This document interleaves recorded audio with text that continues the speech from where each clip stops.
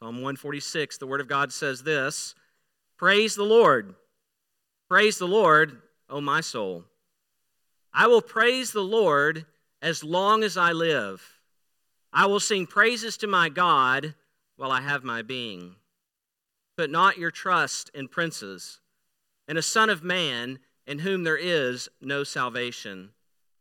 When his breath departs, he returns to the earth. On that very day, his plans perish. Blessed is he whose help is the God of Jacob, whose hope is in the Lord his God, who made heaven and earth, the sea and all that is in them, who keeps faith forever, who executes justice for the oppressed, who gives food to the hungry. The Lord sets the prisoners free. The Lord opens the eyes of the blind. The Lord lifts up those who are bowed down. The Lord loves the righteous. The Lord watches over the sojourners. He upholds the widow and the fatherless, but the way of the wicked he brings to ruin. The Lord will reign forever. Your God, O Zion, to all generations. Praise the Lord." Friends, what do we know about God's word? The grass withers, the flower fades, but the word of our God stands forever. Thank you. Please be seated. I didn't plan for it to say, "Your God, O Zion," but it's really fitting to be here at Zion Presbyterian Church and to urge you with that from Psalm 146. Providential indeed. Well, for those of you who don't know, many of you do know our family. We served in India for about 6 years. And when we moved to South India in 2010, it was just two of our two children. We have 5 children now, 2 young kids at the time, a 2-year-old and an 8-month-old. And our first week in settling into our apartment in South India, after lunch, my wife put the kids down for a nap, and I went out to explore. In Bangalore, where we live, there's lots of shops everywhere. Everything is around you. It's not spread out like suburbia here. And so I was just walking out to explore the neighborhood in the afternoon, wandering into tiny little shops, the food shop, the electrical shop, the pharmacy, which they call the chemist. And everywhere I went in, my fellow Indian community would say to me, "Have you had your lunch?" And I'd say, "Oh, yes, thank you very much." Next shop, "Have you had your lunch?" "Oh, yes, thank you very much." And so I went back to my wife and said, "These are the friendliest people." At 4 or 5 people, I think, wanted to feed me. They asked me if I'd had my lunch, and they're just really friendly. And a couple weeks later, as we started language class, learning the local language Kannada, we learned the phrase "Utta aita," which means, "Have you eaten? Is your meal finished?" And we learned that that's just a standardized greeting. That's what you ask someone. You know, in the South or here, we say, "How you doing?" Well, in South India, they say, "Have you had your lunch?" And they're not really trying to feed you. No one's actually offering you a meal. They might be concerned that you're doing well. And in a traditionally subsistence culture, if you've had your lunch, if you've had a meal, you're doing pretty well if you've eaten that day. But they just said it thoughtlessly. You've probably had the experience of greeting someone with our normal thoughtless greeting, "How are you doing?" And you're really not asking for an explanation of their life. Sometimes someone will launch into that, and you're probably thinking, "Hey, I really didn't mean that. I was just being friendly. Not that I don't care how you're doing, but that's not what I was asking." There's another Indian tradition among Indian pastors, especially Indian village pastors in the poorer parts of town. And when an Indian pastor greets another Indian pastor or someone like me, they say, "Praise the Lord." And that's the first thing they say when they shake hands because I'm a Westerner. You would bow. But they would say, "Praise the Lord. Praise the Lord." And that actually kind of bothered me a little bit as I got to know it. I don't judge anyone's heart. I hope that as they said that, they actually meant it, that there was a thought to that it wasn't just a thoughtless greeting. But for me, it would very easily become a thoughtless greeting, probably a violation of the 3rd commandment to not take our Lord's name in vain. You know, if we're good Presbyterians, we know that our calling is to praise the Lord, right? If I was to ask you the first question of the shorter catechism, what is the chief end of man? You could all answer, the chief end of man is to glorify God and enjoy him forever. To praise him with our life and lips, and to do it joyfully, not as a burden.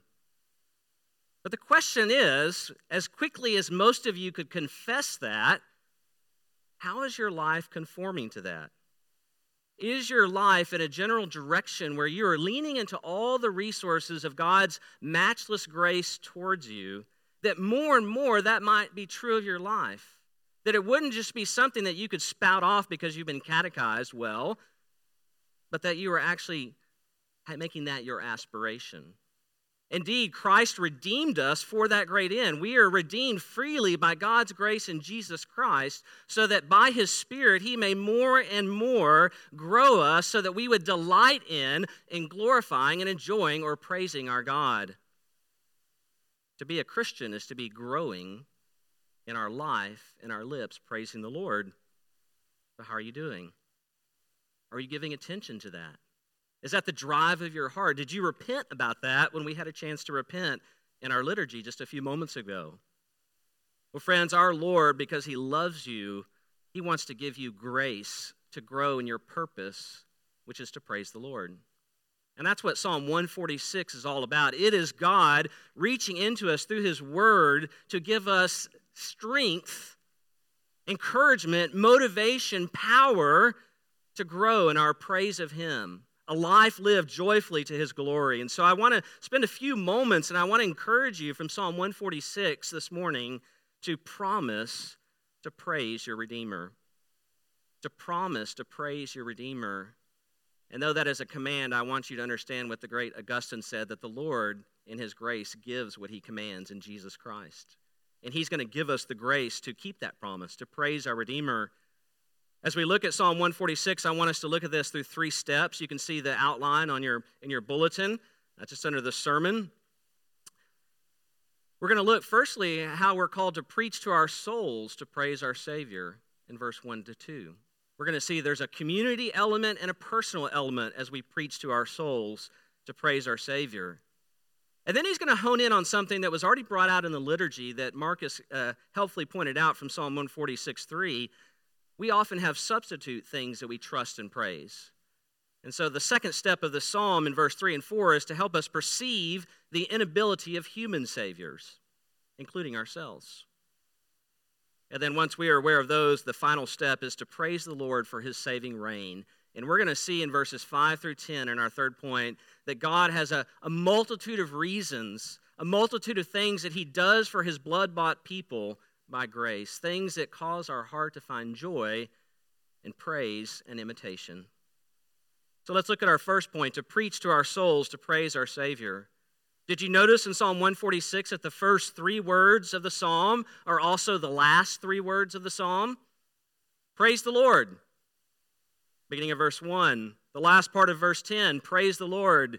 In Hebrew, the word hallelujah. We say that a lot as Christians, right? We say it kind of thoughtlessly, probably. Hallelujah. Now, when we say hallelujah, we think, praise the Lord.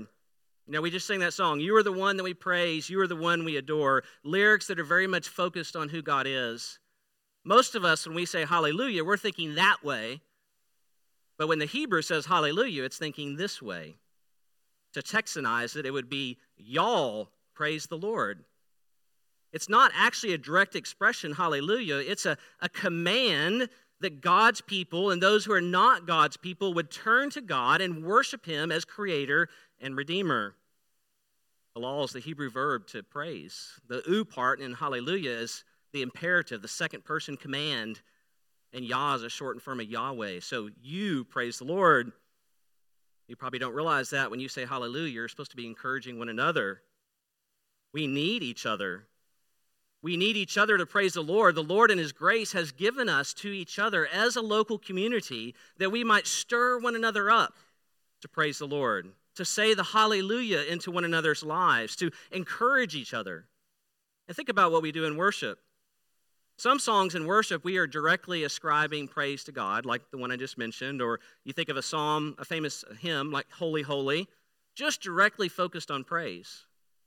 But did you notice that a lot of the songs we sing are not directly talking to God, they're speaking to one another? Think about the most famous hymn in the English language, Amazing Grace.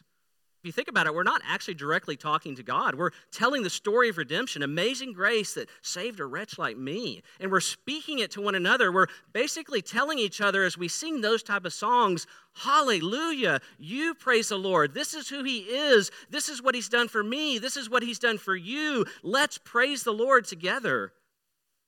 And we need each other for that. The Christian life was never designed and cannot be lived on its own. We are part of the body of Christ, literally. And we're called together. We're called to be together. That's one of the reasons our Lord's Day gatherings are so absolutely vital. Not only in obedience to the fourth commandment to rest from our labors and to gather, but we need them because we can't fulfill our calling to praise the Lord apart from each other, stirring each other up with the means of grace through the word and prayer and fellowship and encouragement. It also means that we are to be encouraging each other in our personal conversations. Hey, what's the Lord been doing in your life lately? What's God doing? Or maybe just sharing, hey, God blessed me in this way. I was praying and the Lord answered me in this way. Or, I've been just seeing this in God's word, and I've been so encouraged as I've been reading in Colossians in my Bible study time. We need each other. God has given us to one another that we can say the hallelujah to one another. One of the ways we do it in our regular family worship is that almost at the beginning of most of our worship sessions, my wife and our 5 kids, we just stop and we go around and each one of us just tells one thing that day that we're thankful for. One way we've seen something beautiful about God and His Word. One way we've enjoyed something in His creation. One way we've seen Him answer prayers. Just something where we're stopping and we're essentially saying hallelujah to one another. This is what God has done for me. Would you join in worshiping our God together? And this psalm says we need to hallelujah each other, encourage each other, praise the Lord. And God has given us to do that. But notice at the second part of verse 1, it's not just encouraging each other. Notice that we turn from speaking to one another in the hallelujah to ourselves. It says, praise the Lord, O my soul. The psalmists have turned from speaking to one another to speaking to themselves and stirring themselves up. But why? What is our greatest enemy to praising the Lord? Is it the world system out there that's opposed to God? Is it Satan and his rival kingdom? Well, yes, those are great enemies, but you know where your greatest enemy is? It's right here. It's your sinful flesh. Your sinful heart that is sluggish, that receives manifold blessings from God, and you're like, This heart is not always overflowing to delight in the God that you confess, who has been so good to you in Jesus Christ. And the Scripture says we need to preach to ourselves. We need to preach to one another, but we need to preach to ourselves. We need to say the hallelujah inward and say, soul, you have reasons to praise your God. He is your maker. And if you profess Jesus Christ and you do know Him, He is your Savior by grace and grace alone.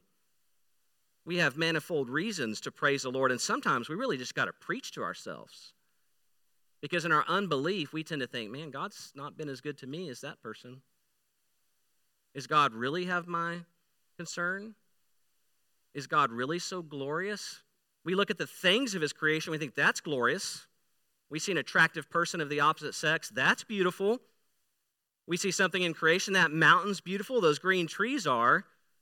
But we're really slow to see the beauty of God, who is far more beautiful than anything He's made. And so we have to preach to ourselves. Martin Lloyd-Jones, the great British doctor and great preacher, had a book called Spiritual Depression.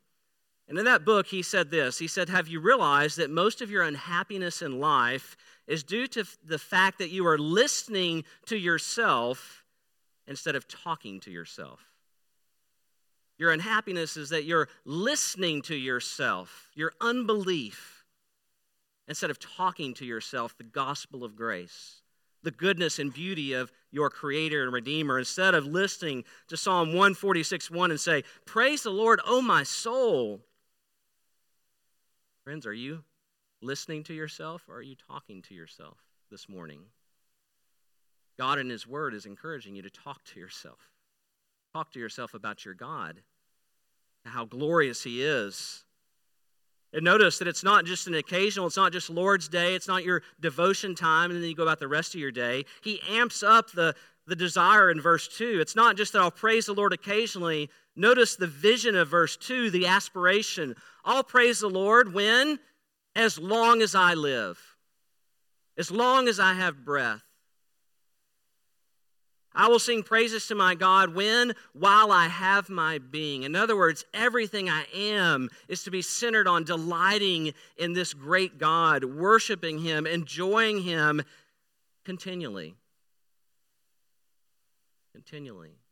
And that means even in the difficult times in life. even when your world is crashing around you, even when you want to have kids and you can't have kids, even when your kids have gone astray. I saw a brother at my home church as I was dropping my family off there, and his young adult son has recently professed and given in to his homosexual desires. He's professed to be a believer his whole life. That's hard on a parent. When the diagnosis comes, when you wake up in pain each morning, when you look around the world and you see its brokenness, praise the Lord, even then. Because after all, this comes in the context of the Psalter, where most of the most of the Psalms are not these type of things. Most of the Psalms are lament Psalms, crying out to the Lord, "How long, O Lord?" And yet the paradox of the Christian life is that these things are not devoid of one another. They actually intermingle. Paul, who talked about having unceasing anguish in his heart for non-believers, who said he always had the concern of the churches on his heart, also said, "Rejoice in the Lord always." He described himself as one who was sorrowful, yet always rejoicing.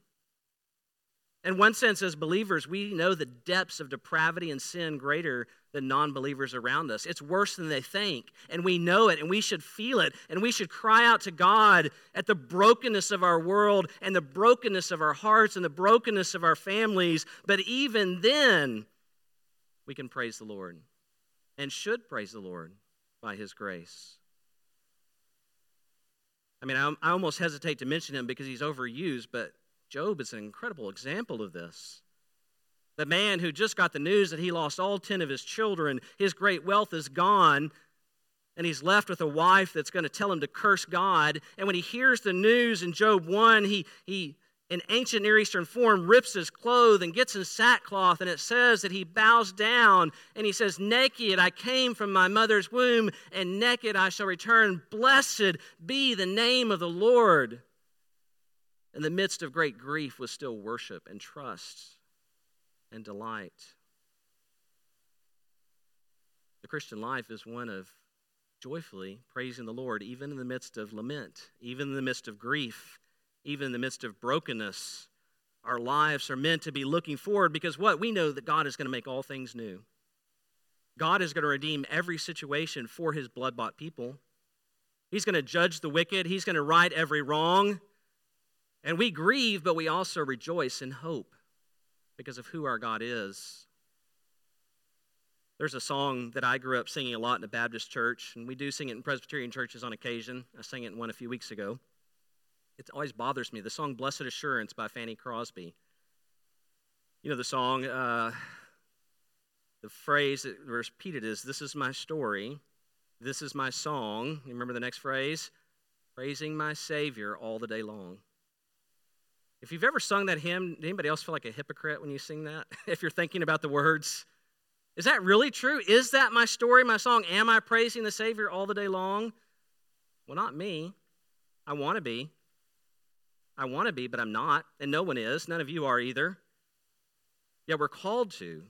There's an aspiration here, and I think the psalmist knows when he says that I will praise the Lord. It sounds like a commitment, but it's a commitment to repent in that direction, that this is, by God's grace, the movement he wants to go towards, that increasingly, though not perfectly, he will seek to praise the Lord as long as I live, to sing praises to my God while I have my being, because that's what He's made for, and that's what He's redeemed for. And friends, that's what you are made for. And if you belong to Jesus Christ by faith alone, that's what you are redeemed for. And it is the direction that we are to repent towards and ask God's grace in and find joy in. And if you're thinking, "Man, Richie, that sounds like a burden. That sounds like a burden to constantly be trying to praise the Lord," then you don't know the Lord. You don't. Now, you might can admit that it's hard and sometimes it is feel like a burden, but if you think, "Man, that's just pure burdensome," you don't know the Lord. Because the Lord, when He works in our life, when He causes us to be born again, He helps us to find delight in God.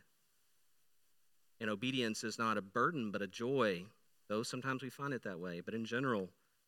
And so, friends, the psalm comes to us in verse 1 and 2 and says we need to preach to our souls to praise our Redeemer. And it's about to go forward and give us lots of fuel for that. It's about to give us a manifold reasons because it's going to fixate our eyes on who our God is. But before it gets there in verse 5, before it gets to the good stuff, if you will, verse 3 and 4 come. Because the psalmist knows that there is a praise substitute that we often put in the place of the true God, and it's mankind. He's going to urge us, before we get to how good God is, secondly, in verse 3 and 4, to perceive the inability of human saviors. Look at verse 3, a text we've already encountered in our liturgy. Put not your trust in princes, in a son of man in whom there is no salvation. When his breath departs, he returns to the earth. On that very day, his plans perish. That seems maybe disconnected. He's talked about praising the Lord. Why is he all of a sudden turning us and telling us not to trust in princes? Well, the reason is there's an intimate connection between what we trust in for ultimate matters and what we praise. Praise and trust are intimately connected. It would be very right for him to say, don't praise human princes, a son of man in whom there is no salvation. Trust and praise are intimately connected. I mean, most of us are citizens of the greatest country in the world, we would say, America. With all its flaws and all its problems, most of us are very thankful for our country. We're proud to be Americans, we might say. Why? Because we feel like it's the strongest nation in the world, maybe greatest freedoms in the world. Citizens boast of their country. Whenever we get a lot of money, whether there's a gift, a financial inheritance, a new job, a promotion, why do we rejoice? Because we tend to think, man, if we have these resources, we're secure. There's happiness to be found there. We rejoice when we get in better shape and we post it on social media when we cut down a few pounds or bulked up because we think that our appearance will gain us something with other people. We praise that which we trust in and what we look to. And the Word of God knows this, and so it warns us of the very common enemy of trust in the Lord, which is trust in God's creation, trust in mankind. And notice who is not to be trusted in verse 3. Put not your trust in princes. Now, don't think like we think the term prince, like son of a king. Don't think Prince Harry right now. Princes, this is another word for kings. And kings in the ancient Near East were unparalleled. The closest thing you could get to a king in the ancient Near East today would be someone like a Kim Jong-un, a dictator. Someone who's on their very word can say, hey, that person dies, and they die. An ancient Near Eastern prince had the power of life and death in their hand for those under their charge. They were unparalleled. They were the greatest of human beings.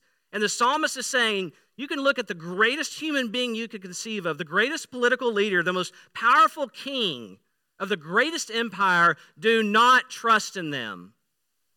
Put not your trust in them. Why? Look at the second part of verse 3. Because they're a son of man. And the Hebrew word there is not the typical word for man, ish. It's Adam. Adam. They're a son of Adam. If you're a C.S. Lewis fan, he often refers to human beings as the sons of Adam, reminding us of our frailty, our connection to the first man, Adam. He's a son of Adam. He's a son of man. And what's true of people in verse 3? In whom there is no salvation. There might be some measure of temporal salvation, but not ultimate salvation. They cannot be depended on. Why? Because notice what they're subject to in verse 4. What every human being, even the greatest human being, the great equalizer, when his breath departs, he returns to the earth. On that very day, his plans perish. The greatest kings, maybe Alexander conquering the ancient world, living it up. And at 33 in his 30s, gone. And his plans perish. His kingdom breaks up into 4 pieces and then more. They all die. Whoever you put your trust in, they will ultimately die. They have no power. On that very day, their plans perish.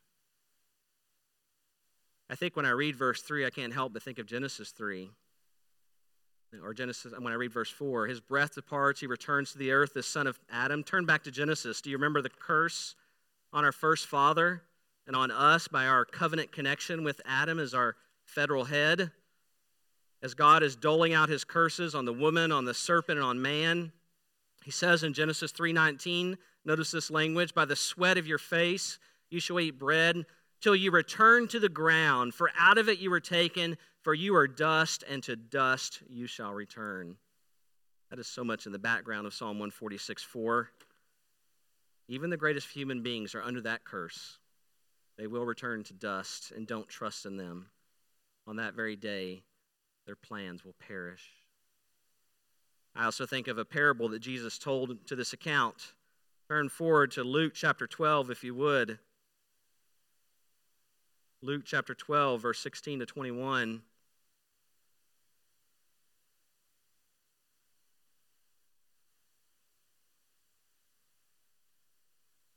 There, just a second. Luke 12, 16. And he told them a parable, saying, the land of a rich man produced plentifully. And he thought to himself. Now, notice here, I'm going to stop here. Notice the self-talk. We've been encouraged to have self-talk to praise the Lord, right? To trust in the Lord, to praise him. Notice this self-talk. He thought to himself, what shall I do? For I have nowhere to store my crops. And he said, remember he's talking to himself, I'll do this. I'll tear down my barns and build larger ones, and there I'll store all my grain and my goods. And I will say to my soul, he's talking to himself, and he's about to talk to himself again. Soul, you have ample goods laid up for you. Many years. Relax, eat, drink, be merry. But look at verse 20. But God said to him, fool, this very night your soul is required of you, and the things you have prepared, whose will they be? This man preached self-reliance, trust in his resources that he had, and it was foolish, because on that very day he would die, and it would all go away to someone else. So the Lord warns us, don't give in to the wrong kind of self-talk. Don't put your trust in mankind and man's resources, money, power, looks, intelligence, wisdom, jobs, being well liked by others. Friends, what kind of human saviors are you looking to instead of God the Creator, God the Redeemer, and Jesus Christ? For you, are you just hoping everything gets better in the next political year when the next person is elected to president or next Congress? Are you looking to the next job? Are you looking to your bank account, your financial security? Are you looking to the fact that you're well liked? That you've got this great fitness plan and you're going to look better than ever? You're going to get another degree and you're going to be smarter than ever, and everybody's going to look up to you because of the initials that come after your name? Perhaps more deadly, are you looking to yourself and your own righteousness to stand before the holy God? To think I'm a pretty good person, at least I'm better than that person, that group. I read the Bible, I'm coming to church, I give some money in the offering plate. I'm a pretty decent person. Are you trusting in your own righteousness? Maybe you're a non-Christian here today, a kid who's grown up in a Christian home.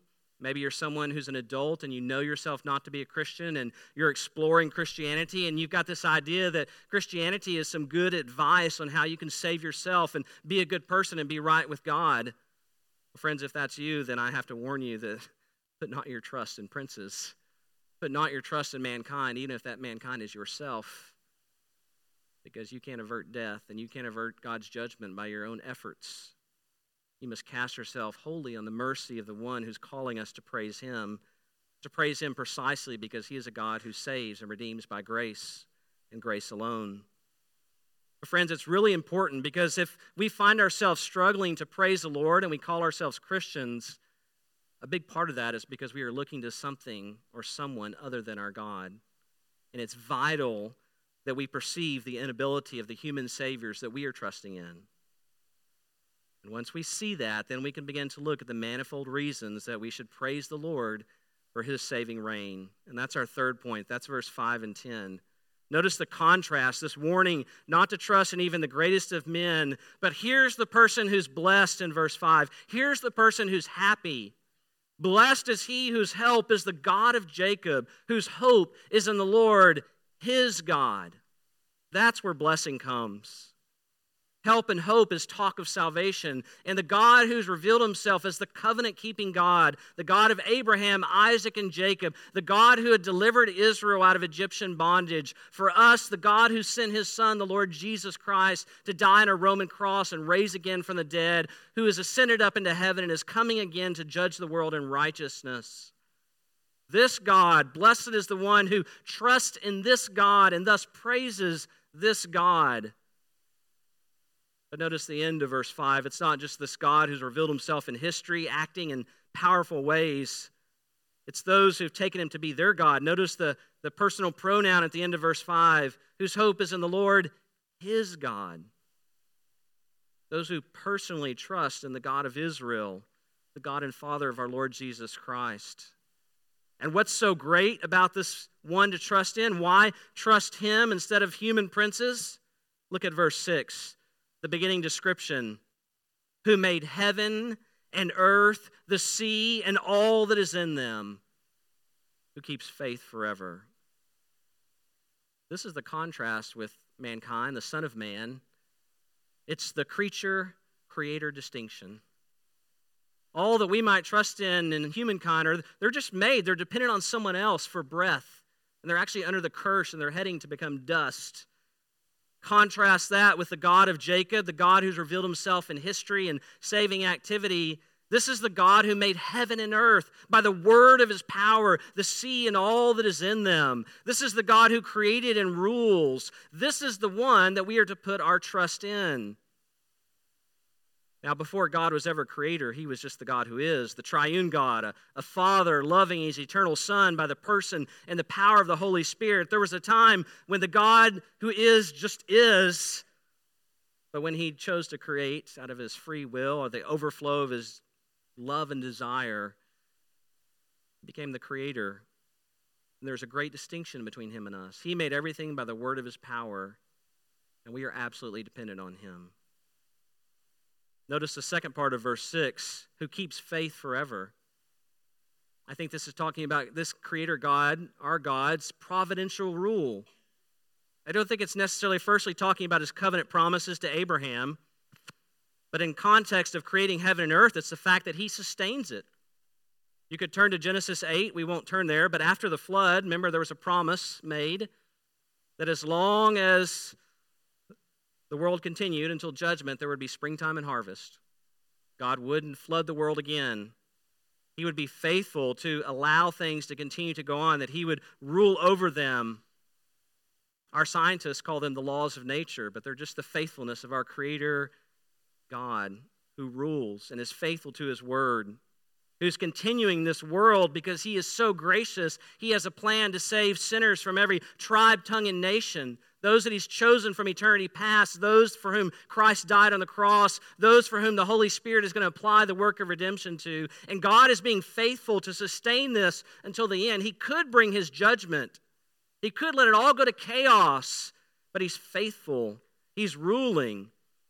And friends, he's the one you should trust in instead of mankind. I can't remember if I've told this church this story before. If you've heard it before, forgive me. When I was in seminary, I worked at a place called Interstate Batteries, and I worked in a warehouse, a bunch of seminary students, and we would often get done with our work ahead of time, and there was no more work, and our boss would let us go play basketball in the warehouse for an hour or two. And so we had 8 or 9 guys, and we'd play basketball, and during March Madness time, we made our own little March Madness, a 2-on-2 tournament, and we just make a bracket and pair up and play and have fun during the afternoons. We had one guy who was going to seminary who was actually played college basketball on a scholarship. And he wasn't that tall. He was only about 6 foot tall. His name was Clay, but man, he was good. He was way better than all of us. And we realized after a while that whoever's team Clay was on never lost. We began to scratch our heads like, has Clay ever lost when, 4-on-4, 3-on-3, 2-on-2? Like, no, we hadn't. So we came up with this idea during our 2-on-2 March Madness tournament. We were going to take the worst basketball player, which was this little Indian guy who was about 4'11", 5 foot, who could barely dribble a basketball, and we're going to pair him with Clay, and we'll see what happens. Well, you can probably guess what happens. They won the tournament, even with the worst basketball player. Why? Because Clay was on his side. And man, my other guy's a friend too, he's actually a PCA guy. He talked so much smack. He didn't do anything. Clay won everything. But if Clay was on your side, you always won. The psalmist is saying, look, who do you want on your side? A son of Adam who's going to return to dust? Or the almighty creator of the heavens and the earth, the one who keeps faith forever, who sustains everything by the word of his power? The choice should be clear. And not only is this powerful creator, providential ruler, powerful, he's good. He's a savior to his people. Look at this description of him in verses 7 through 9. I mean, point after point of what the Lord does for his people. He executes justice for the oppressed. He gives food to the hungry. The Lord sets the prisoner free. Verse 8, the Lord opens the eyes of the blind. The Lord lifts up those who are bowed down. The Lord loves the righteous. Verse 9, the Lord watches over the sojourners. He upholds the widow and the fatherless, but the way of the wicked he brings to ruin. What's the point of all that? I mean, if you think about most of those scenarios, other than death, those are worst case scenarios. Those are like when you're at the bottom of the bottom other than death. You're in famine, you're falsely in prison, you're blind, you're a sojourner, a refugee, you're become a widow, your husband's died, and you have no one to care for you. You're fatherless, your parents are gone. I mean, these are worst case scenarios, and there's a manifold number of them. And the point is that God is such a powerful redeemer. No matter how bad your situation is, he will in time act for his people. He will save them. Maybe not at that moment, because after all, people are in these situations. And God calls his people to wait upon him, but he promises eventually he will, if you will, show up.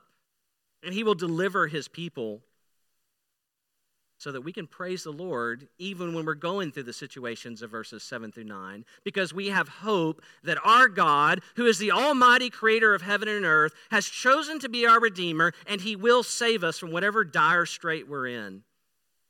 It may not be right away, but oh friends, it's coming. I have a wife, my wife Kelly, who's not here today. She's at our home church. She's 46.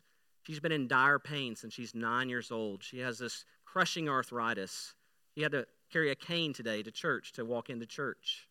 She hurts every day of her life. It's just a matter of where and how bad. And I long for that. I lament that. I grieve the fact that my wife hurts every single day. But I also rejoice because there's a resurrection body coming from my beloved bride. And sometimes it seems like it's going to be forever, but in the blink of an eye, our afflictions here are momentary and light in light of eternity. And God is calling us to look to what Christ will do for his people. I mean, think about all the things that we see here in verse 7 through 9. Isn't that a beautiful description of what Christ did when he was here in his earthly ministry? Wasn't he giving food to the hungry, setting prisoners free, those imprisoned by Satan, executing justice for the oppressed, opening the eyes of the blind, lifting up those who are bowed down, upholding the widow and the fatherless? Aren't these descriptions of our Redeemer? And what he did in his earthly ministry, just in small part, is a preview of what he will do when he comes as King of Kings and Lord of Lords on that great day and raises up with resurrection bodies those of us who belong to him by faith and renews our world and takes care of every dire, strait situation that our messy world is in. That's what's coming. The Lord will do it. Notice how the psalmist emphasizes this. In verse 5, he talked about God as creator, and he uses all these relative phrases. Who made heaven and earth? Who executes justice? But notice what he does at verse 7. He could have kept using those relative phrases, who, but instead he emphasizes, and at the end of verse 7, it's the Lord who sets the prisoners free. Verse 8, the Lord opens the eyes of the blind. The Lord lifts up those who are bowed down. At the end of verse 8, the Lord loves the righteous. Verse 9, the Lord watches over the sojourners. And that's the covenant name of God. It's Yahweh. Why it's capitalized in your English Bible. The God who's made covenant. It's that God. And he drives home that point. We can trust him because he's that God. He's the servant king. Look at verse 10. The Lord will reign forever. Your God, O Zion, to all generations. You see, he's contrasting two types of kingdoms. He's contrasting the kingdom of man in verse 3 and 4. They're princes, but what do most human princes do? They look out for themselves, for their interest, most of the time. But look at the God who's described as king in these verses. He looks out for the interest of his people. You could say he's a servant king. A God who blesses and cares for his people. And when Jesus came, he came as the servant king. Mark 10:45, the Son of Man came not to be served, but to serve and give his life as a ransom for many. No surprise that King Jesus is described that way. We have a servant king who is for his people, for those who trust in him, for those who abandon trust in human saviors, even the human savior of self, and cast themselves on the God who's revealed himself in Scripture. What is our response? It's praise the Lord. Our response to this is hallelujah at the end of verse 10. Y'all praise the Lord because you have connection to this God if you believe in him by faith, if you've put your trust in Christ alone. And friends, as we focus on this, as we worship our God as he's revealed himself to be, then praise comes forth. As our faith is built in his promises, what he promises to be for his people, then we will obey the injunction to praise the Lord, to repent towards praising the Lord as long as we live. We will offer him the praise of our lips, but you know what we'll also do? We'll offer him the praise of our lives. Look at Ephesians 5:1. Ephesians 5:1, as it talks about the redemption for those who are in Christ Jesus. Notice Ephesians 5:1. Therefore, be imitators of God as beloved children. Be imitators of God as beloved children. You know, they say that imitation is the sincerest form of flattery. We might say that imitation is a form of praise. You see, friends, when we worship the kind of God who's described in Psalm 146, this God who cares for those who are the least and the lost in the hardest situations, we become like that. Not only do we praise him with our lips, but his grace has worked in our lives, and increasingly we reflect that in our lives, in our relationships with one another, in our relationships to our lost communities and world around us. I mean, if you look at the things that the Lord does in Psalm 146, things like executing justice for the oppressed, giving food to the hungry, watching over the sojourners, upholding the widow and the fatherless, all these things that God does are commanded of God's people, especially in the Old Testament, but even in the New. How does God often do these things? Through his redeemed people. God often executes justice for the oppressed, gives food to the hungry, watches over the sojourners, upholds the widow and the fatherless through you, his saved people by grace. And so as we delight in our God, we worship him, we praise him, and then we reflect his character in our dealings with one another and with our broken world. And so we must not only give praise with our lips in our public worship, but tomorrow give praise to your Redeemer as you go to work, as you care for your home. If you're a student, no school, summer session, when you're in school, as you obey your mom and dad, as you care for your community, as you engage with people around you, praise the Lord not only with your lips, and you should, but with your lives, because that's what you were made for, and that's what you were redeemed for. A friend of mine, Barbara, lived in Frisco. A little over a year and a half ago, her and her husband, Steve, got terrible news that Barbara had a very deadly form of cancer. She was pretty healthy up into that. In her late 50s, her and her husband, godly folks, go to a sister PCA church. Her husband, Steve, used to come to India all the time when we were there to serve with us. And they were just a couple years away from retirement. He made good money. He was going to retire at 61, 62, and serve the Lord and enjoy their grandkids, and they were starting to have grandkids, and Barbara got the news that she had a very aggressive form of cancer. And 50% of people who get this diagnosis are dead within a year, and then the remaining 50%, another 50% are dead in 2 years. So in 2 years, 75% of people are dead, no matter what treatment. And I remember texting Barbara and saying, Barbara, how are you handling this? What's going through your heart? And she says, you know what, I just want to glorify God through this. I just want to praise him. He's good. I'm going to trust him. Just pray for me that I can be healed, but pray more than anything else that I can glorify the Lord. And her husband, Steve, said the same thing. And there was lots of tears. There was lots of sadness. But throughout the year and a half, there was lots of, I just want to glorify the Lord. I'd check on him, how you doing? I'm doing okay. The Lord is good. I just want to glorify the Lord. At the end of last year, around December, I was texting Steve, checking on Barbara and saying, how's Barbara doing? And he said, we're going to have to go down to MD Anderson. She's having some really strange symptoms. We're going to go down there and see if there's something they can do. She's really struggling. They go down to MD Anderson, meet with the doctors, and he looks at them and says, there's nothing left we can do. He's like, you're going to go on hospice, so you probably have a few weeks left to live. And Barbara's response to this doctor says, that's okay. I know Jesus. He's been good to me. I know where I'm going. It's okay. And Steve was relating to me. I was down there at the hospital to see them. He was relating to me that the doctor was just taken aback. I mean, he gives people diagnosis like this all the time. That's what he does. He's an oncologist. And he was shocked by her response. I mean, think about all the things she's losing. Think about the grief she'd have towards her husband and new grandkids. Why could she look death in the face and praise the Lord in the midst of that? Because she knows her Redeemer. She knew all that he'd promised to be for her. And on New Year's Day this year, early morning, she went home to be with the Lord. And Steve has continued, her husband has continued to praise the Lord. And she lived her life to the end, to the most difficult part of her life, with lots of suffering and pain, leaning in on God's grace and repenting towards Psalm 146:2, that she would praise the Lord as long as she lives, and that she would sing praises to her God while she had her being. And by God's grace, she did. Friends, I don't know what tomorrow holds for you. I don't even know what today holds for you. I don't know what next week, next month. You're not guaranteed a long life. You might die on the car ride home.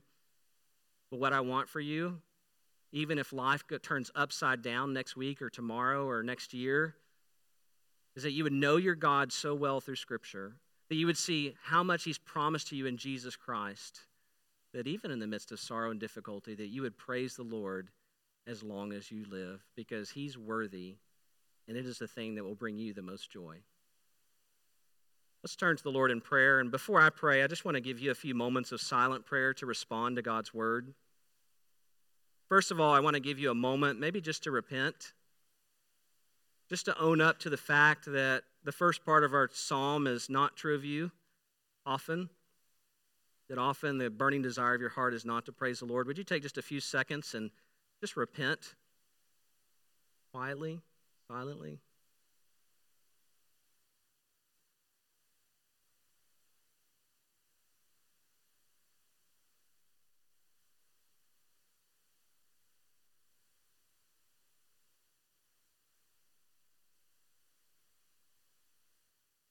Next, would you think about the human saviors that you're tempted to look to, whether your own righteousness, your job, your money, your country, your friends? Would you take a few moments in those things that God has convicted you about that you tend to put your trust in instead of him? Would you confess that to him as well and ask him to root that out of your lives? Take a few moments of silent prayer about that.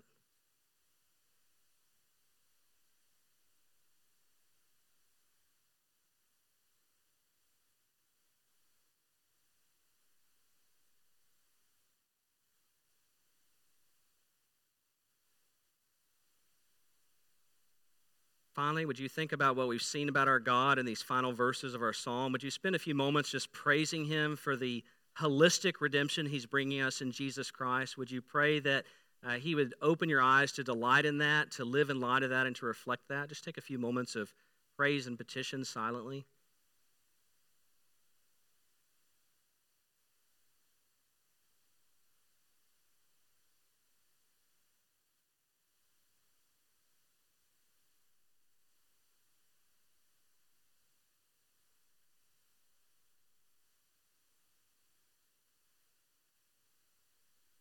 Our gracious Father in heaven, thank you for feeding us with your word this morning. Psalm 146 has been a feast. We're so thankful for the reminder of our life's purpose, which is to praise you. We're thankful that you've convicted us of those substitute things we trust and praise, ourselves, other human beings. And we thank you that you've given us ample reason to praise you because you have promised a holistic redemption for our holistic mess. Lord, we live in a world that is under your curse. We deserve your wrath for our sins. Our world is broken. And we are so thankful that you have acted in the Lord Jesus Christ through his life, death, resurrection, ascension, heavenly session, and his soon coming. We're thankful that we have the promise that all these things that we've read about, he will take care of when he returns. And that until then, you empower your church to reflect that in our lives, to imitate you. And so we pray, Father, that you would continue to work in our lives so that we would be a people who are repenting towards praising you with our lips and with our lives. Thank you for the indwelling Holy Spirit who you've given us, because you've not left us alone. You've not left us as orphans. You've sent forth your Holy Spirit that we can do what you command. That in our union with Christ, your Holy Spirit applies his work to our lives. Give us confidence in you as we go out of this place. And grant that the rest of this day and tomorrow and next week and next month, that you would so fill us with your Holy Spirit that more and more we would praise you with all that we have and all that we do. We ask this in Jesus' name and for his sake. Amen.